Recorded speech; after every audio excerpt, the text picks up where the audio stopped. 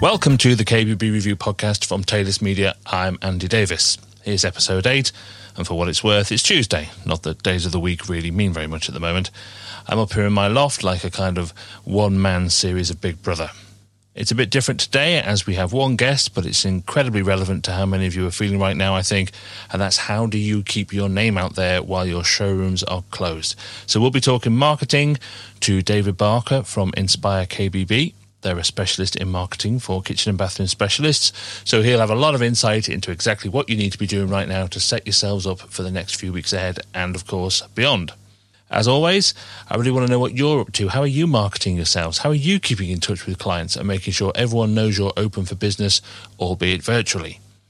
Find me on LinkedIn as Andrew Davis at Taylor's Media, or email me andrewdavis@taylorsmedia.com, and that email address is in the episode description. Here's your shameless plug for Taylor's Media. We're the home of KBB Review, Kitchens, Bedrooms and Bathrooms magazine, and the Studio magazine. We're open for business too, and again, I want you to swing by kbbreview.com. We're updating it all the time with the latest news on the industry's response to coronavirus. If you're subscribed to our newsletters, you might have seen today that we've started a new weekly email called our Good Newsletter. That'll be out on Tuesdays, and it's only got good, positive news on it to remind us that we work in a fantastic sector that is still as creative and inclusive as it has always been. If you haven't subscribed to our newsletters, you can do that at kbbreview.com too. You can also find us on Twitter and Instagram as @KBBReview. Right, I think we're into the second week of the lockdown here now, so it's time to start thinking about marketing and how you get your name out there. I'm very pleased to say that I think down the phone now we have David Barker from Inspire KBB. David, are you there? Yes, good morning, Andy. How was your first weekend of lockdown? Well, it felt like the second weekend, actually, but not bad. Got out and did the allotted exercise, managed to do a few things around the house and even make a head start on the work week as well. Yeah, the problem now is all those things that I've been saying, I'll get round to that, and now I'm getting told I'm getting around to. So it's almost exhausting. Right, we're going to talk about marketing now, because I think we need to, let's talk a bit more positively about what proactively people can do to keep their businesses going. So just give us a 30-second explanation of what Inspire KBB is. Well, we are kitchen, bathroom and bedroom sales and marketing specialists. So we manage and deliver marketing for independent, owner-operated KBB retailers in the UK. And so what kind of things do you help them with? We've basically built the business to be a one-stop shop for all things sales and marketing. But, we cover website development, we do SEO, we do pay-per-click, Google search type advertising, Facebook advertising. We do a lot of content marketing in terms of emails and blogs, and we would also do a lot of social media marketing as well, generally, Facebook particularly. So these are all the things that people are talking about that they need to get to grips a little bit more with while they're stuck at home. You've obviously been in this game for quite a long time as well, so let's just have a little look at how you see the current situation. Well, we've used an analogy of entering a tunnel here. I mean, I think it's been a situation for us where we've had to decide, is this going to be a black hole, a bottomless pit, or is this a tunnel that we're going to come out of? And I think generally the people we speak to would accept that and see it the same way. In terms of that tunnel, there's 3 phases, essentially, maybe even a 4th phase much further down the track. But the first phase entering the tunnel, I think pretty much concludes this week. We've seen it as March, where basically people have had the situation of closing retail outlets and having to communicate that to their customers and also explain how open they actually are, and doing it in a way which has been socially conscious without looking to be selling too heavily or predatory. The middle phase of that tunnel, which potentially, it is the darkest period, which looks like it's going to be April. If we listen to what the government said this weekend, it's going to be around the middle of April when the NHS is under the most pressure. That's a period when I think is going to be relatively settled for businesses and that they're closed, but there's a lot that can still be done. And then the third phase coming out of the tunnel, we're seeing the light at the end of the tunnel. I would see that as being May. I would certainly hope that the retail outlets are back open by the beginning of June, but potentially sometime in May. And that's where the biggest opportunity is going to come for people in terms of how society's feeling. I expect there's going to be a wave of relief, optimism, and maybe even euphoria as we get into that period. So when you put all of that together, what the question is here and now for kitchen, bathroom and bedroom retail is what can we do in the here and now, and what can we do to get ready to potentially catch a wave on the way out. It's interesting, isn't it? Because a lot of the government briefings over the weekend were saying, it could be 6 months before life gets back to normal, which is what a lot of the headlines have been coming out of. But actually, I think there's a real psychological barrier to cross. And the way they were talking at the weekend, it sounds like it's not that far away. The barrier of this is the worst of it. We are at the top of the peak, and the moment we get past the top and everyone can see that it's a downhill run after that, the moment people can see, as you say, a light at the end of the tunnel, minds start turning a little bit more to planning what they might do after it's all over. Absolutely. For us, we've had to take a stance and make decisions for our business and help our clients make decisions for their businesses as well. What do we expect to happen? What do we expect the timeframes to be? What activities should be done through the month of April? What would that look like when we get to May, when potentially businesses are starting to open up, or we're getting news that they will be able to open up fairly shortly? And when you take a stance on something and start to make decisions, yes, it can be a bit nerve-wracking in terms of investment, which is required, but we need to look positively at what we should be doing and the potential opportunities coming out of the back of this. I mean, one of the things which we see happening, and this is a conversation that took place in our household last night, I said, if we, let's say the businesses are back open by June, are we still going to take that holiday that we've got planned but not yet purchased in Mallorca at the end of July? And the answer was no, I don't think we are. My wife didn't want the idea of being caught out there potentially on a further lockdown or a second lockdown. But also there's the concern that the coronavirus is still likely to be around, and travelling by plane with people who may well still have it, that's a concern. So when we apply that thinking to the population, then it looks like summer holiday is going to be a bit of a non-event, I think, heading abroad. And we all know that when that happens, we spend time at home and we spend time and money on the home. And that's why we would see 2020 being the summer of home improvement. In fact, it may even become the whole year. The rest of the year becomes the year of home improvement. So I think that's a big opportunity for this particular industry. Well, look, we're going to copyright the Summer of Home Improvement there. Registered trademark, Taylist Media, Inspire KBB. Okay, we're going to nick that and we're going to use it all the time now. All right, there you go. Let's get down to details here. There's a lot of things that you can do in marketing. It's a sort of never-ending thing. So let's sort of try and narrow this down a little bit to where we are right now. So say, David, you were running a kitchen and bathroom specialist now, closed your showroom last week, you're sat at home. What would you be doing right now?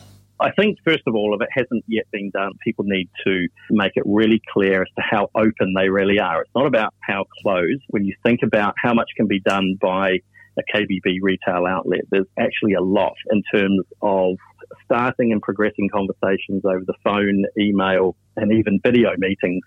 We've got people getting used to video meetings for the first time in their lives in the last week or so, and that's being done successfully. I heard Joel talking in your previous episode about how he's progressing sales conversations and design conversations with people using WhatsApp and keeping those conversations alive there. There's a lot that can be done to communicate with people, and it's explaining that they can talk to you and that there can be a meaningful conversation. That's one thing in terms of getting that message up on your website, getting that message into your marketing, which has to obviously acknowledge the situation.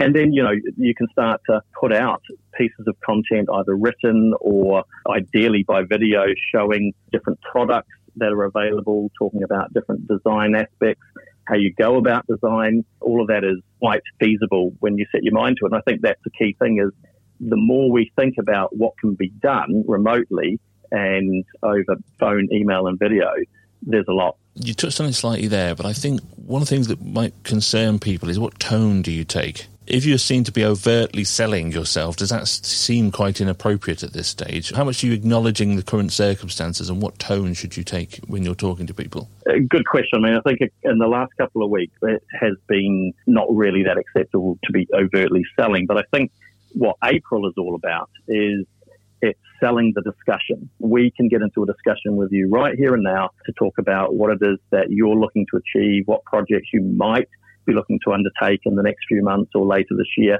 Let's start that discussion now, because people seem to have a bit more time, certainly seems to be more attention about in terms of media consumption. So I would say right now is the time to start talking about how you can get into a discussion with your potential customers. Okay, so let's deal with sort of main channels of things one by one here, because most people have our website, okay? And I think when we've talked about with websites with a lot of retailers, not all obviously, but with a lot of retailers, they're always a bit, well, it's okay, it's fine, it does its job. But here's an opportunity to start looking at your website much more as your showroom. Agreed. I mean, there's a statistic that's been around for a year or so, which suggests that, broadly speaking, across any industry, that in this day and age, 70% of the decision is being made before a person is looking to speak to a salesperson or a consultant. And if we apply that to the KBB industry, I would say that could well be right, that people are looking to do their research and explore their options as much as they can online or in printed media before they get to the point of making a phone call or stepping into a showroom.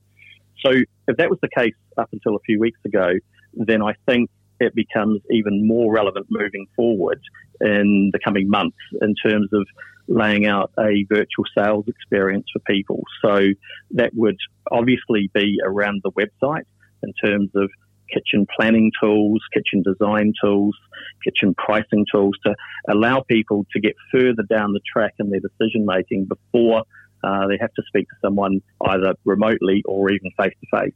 Again, it's the tone thing, isn't it? But just having the opening bit of your website, which I've seen quite a few people do, just say, look, our showroom is closed, but we are open. Please contact us. Just getting the basic message out there as soon as people arrive at your site. Yeah, definitely. I mean, we took an angle with a few of our clients last week in terms of a small banner being on their website, talking about how they're virtually open, coming from a couple of angles with that, but just putting emphasis on the word virtual, and then going on to explain that in detail, get in touch, phone, email, even have a video call, etc.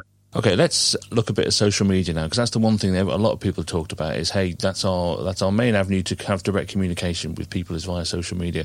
I think sometimes in this sector, people see social media as just something to put the odd picture of a kitchen on. Good. What would be your tips that they should be sat at home doing this week? I think when it comes to social media, there's two aspects to it. There's the potential free distribution to those people who have liked and followed you to this point, and then there's the paid exposure that you can get. I think if we just look briefly at the free distribution, you're potentially having a conversation with people who already know who you are, and the people who are likely to be taking notice of anything you put out are those that are in the market or coming into the market to buy a new kitchen, bedroom or bathroom. So, you can be obviously talking about how open you are. You can be, I think Joel said on Friday, you can be doing short videos in terms of putting product demonstrations out there. 1 to 2 minute videos could be really useful for that right now. And then just talking about what the discussion with you would look like, remotely and using digital media. I think when it comes to social media paid for, one thing that we have seen in the last week or two is that the value and the cost of advertising across Google and Facebook has come down considerably. You've got Google search or pay-per-click advertising is still very relevant because you're only paying for people who are searching. If your campaigns are set up right, it's certainly more complex than Facebook advertising, where you can speak in a different way, you can provide a lot more sort of written commentary and more easily use video to, go out to a colder audience who may not yet know who you are. But it's about getting people onto your website, getting them to download a brochure, getting them to make a phone call or book an appointment. All of that can be, progressed really well with paid Facebook advertising, for example. And then you've got offline media, which I think becomes more relevant than maybe it has done in previous years. The print media, I guess, that you're talking about there is much more localised, isn't it? These are local independent businesses, and I think the role that they can play in their local community using these kind of methods is a big part of their building up of relationships, don't you think? It would be fair to say, I think, that offline media is probably more trusted if we look at the recent history of digital media. So you've got that trust element, but I've noticed myself, I've been onto the local newspaper website more often than I would have been to see different stories about how the local community is coping with this crisis at the moment. So I would imagine that there may be more local newspaper sales than usual. But I think it's also about realising who the audience is that you want to speak to. I mean, local radio is another consideration. I mean, I saw a statistic in the weekend that suggested that radio consumption is up dramatically through all of this. But when we look at print media, we had a couple of examples in the last week or so where I know one kitchen retailer who sold 3 kitchens and took deposit just last week. And the same thing happened with another retailer we were talking to the week before. And when we put those 6 sales together, it turned out that 5 of them were actually to people who would be deemed to be retirees or in that age group.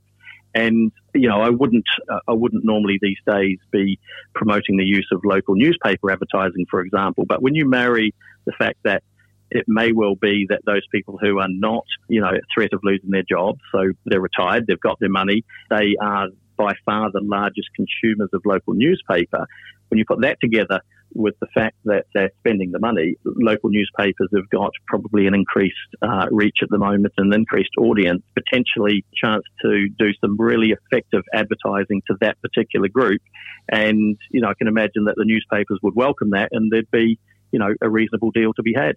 I mean, very, very broadly speaking here, of course, that generation is perhaps the ones who are slightly less savvy with social media than perhaps the younger generation would be. I mean, that is a very broad brush, obviously, but they're the ones who are going to be much more reliant on more traditional media, I guess. Yeah, I think so, but don't discount digital media with them. I mean, one thing about Facebook, for example, is it's probably already become very popular with the over 60 age group. And the difference there between somebody, let's say, who's 70 looking at Facebook on their phone compared to someone who's 25 is that the person who's 70 is probably reading everything that's in their news feed, whereas someone who's 25 is flicking through it, or probably on Instagram, to be honest. That's true. I know my dad does, but although he calls it Facebook. You have to prioritise what you do every day, don't you? And one of the things that falls by the wayside, I think, sometimes is probably data. You know, what data do you hold on your customers, previous customers, people, you know, leads you might have walking through the showroom?